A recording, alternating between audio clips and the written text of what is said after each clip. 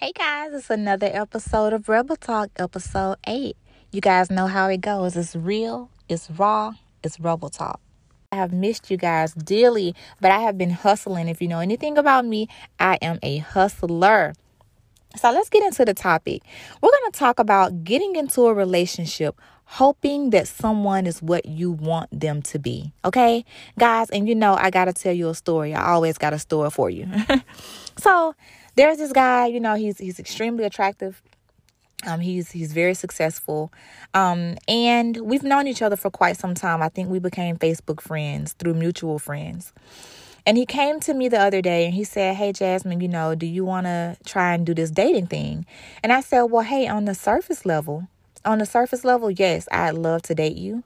I said, "But going deeper into things, I know that you want kids, or at least one kid, and I don't want any more kids, right?" So he was like, "Well, that shouldn't be a determining factor." And I'm like, yes, it should, because if I have a kid already, okay, my daughter is 11 years old. And I am 33, for you who don't know. I'll be 34 in March. Shouts out to the Pisces. I'm about to be 34. And this particular guy, he's actually in college right now. And he's trying to have a kid probably in the next 3-4 years. I am not hell bent on having another kid. Now, granted, if I meet someone and I fall in love with them, they may change my mind, maybe. But that is a strong 99.999% maybe that I would want to have a kid. I am reaching my peak right now, guys. I have everything that I want.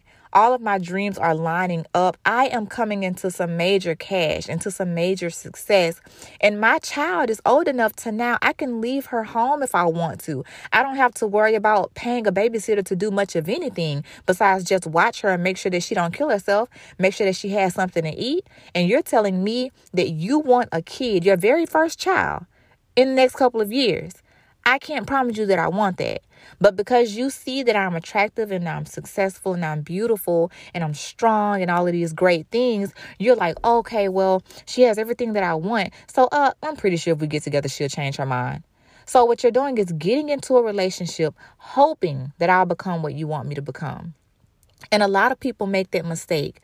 A lot of people, women as well, women and men, because I have a friend of mine that there's this girl he loves to death, God knows he does, and this girl is no good for him. She literally has absolutely nothing to offer but drama and pain. All she does is take from his empire. He take one step forward, she push him 3 steps back. He wants to be with this girl so bad, and he's looking at it. He can see he can see that she has nothing to bring to the table, but he still wants to be with her in hopes that she's going to change. Like that is the most ridiculous thing I have ever seen. What you see in a person is exactly what you're going to get. What you see is what you're going to get. Now, granted, people's personalities can change. People's personality can change. People grow. Okay. And if you're getting with someone, you're saying, you know what? I'm accepting you for who you are. Whether you change or not, I am going to love you the same. That's totally different than getting with someone who never gets up and goes to work. Getting with someone who does not want kids, getting with someone who's extremely immature. Like, these are things that you see right off the bat.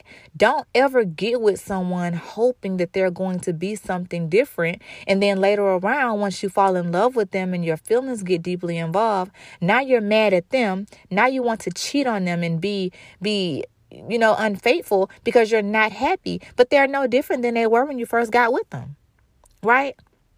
And this is going to bring me to my next point. So I also wanted to touch on how, the cycle of broken homes that my culture, and I'm speaking of my culture only because this is the culture that I'm familiar with. Okay.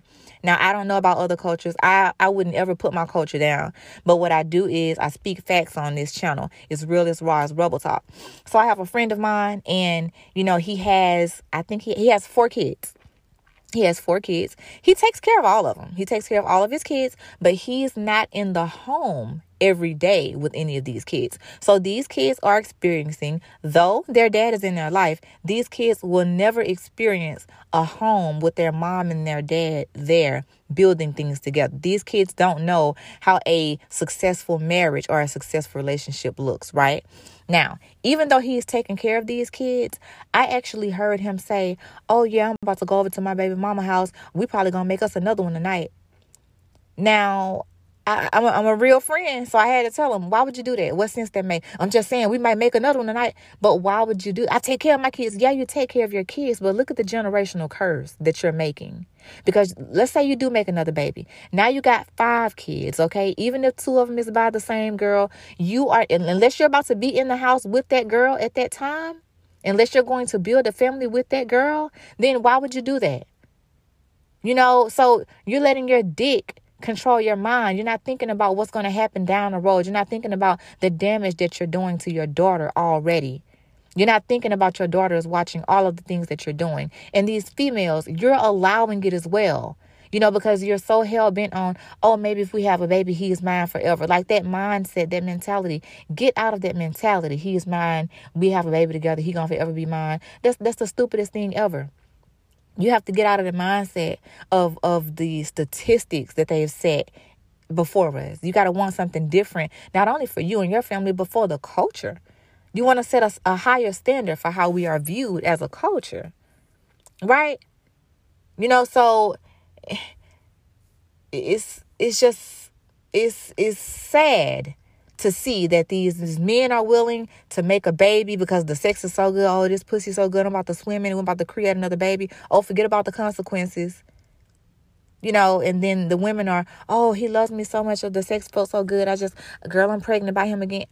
And there's so many methods of birth control, guys. You have the morning after pill. You have spermicide, which I never hear people talk about. But spermicide is not even that expensive. Spermicide is way cheaper than that morning after pill, and it's probably safer too. Don't quote me on that, but I'm pretty sure it's probably way more safer than taking that damn morning after pill. The condoms, number one, condoms. People don't like to use condoms, okay? I ain't gonna lie. I don't like using condoms when it comes to, you know, if it's my dude, if we've been together for a while, I don't like using condoms either. But I'm telling you what, though, you have to be very safe. You have to be very, very, very careful about the things that you do and the people that you choose to do things like that with. If you are going to have unprotected sex, let it be somebody that you can build with, somebody that has something going for themselves, somebody that you don't mind building an empire with. You know, that way if you do slip up, it won't be all that horrible. It won't be another single mama out here having to get on welfare or having to get government assistance because she can't take care of the kid. And yeah, you get your kids every other weekend or so, but what happens to those other 7 days, those other 14 days, 5 or 10 days when you're not there? There's nothing like a family that's there to take care of the kid, because I'm telling you what, that stuff, it doesn't go away.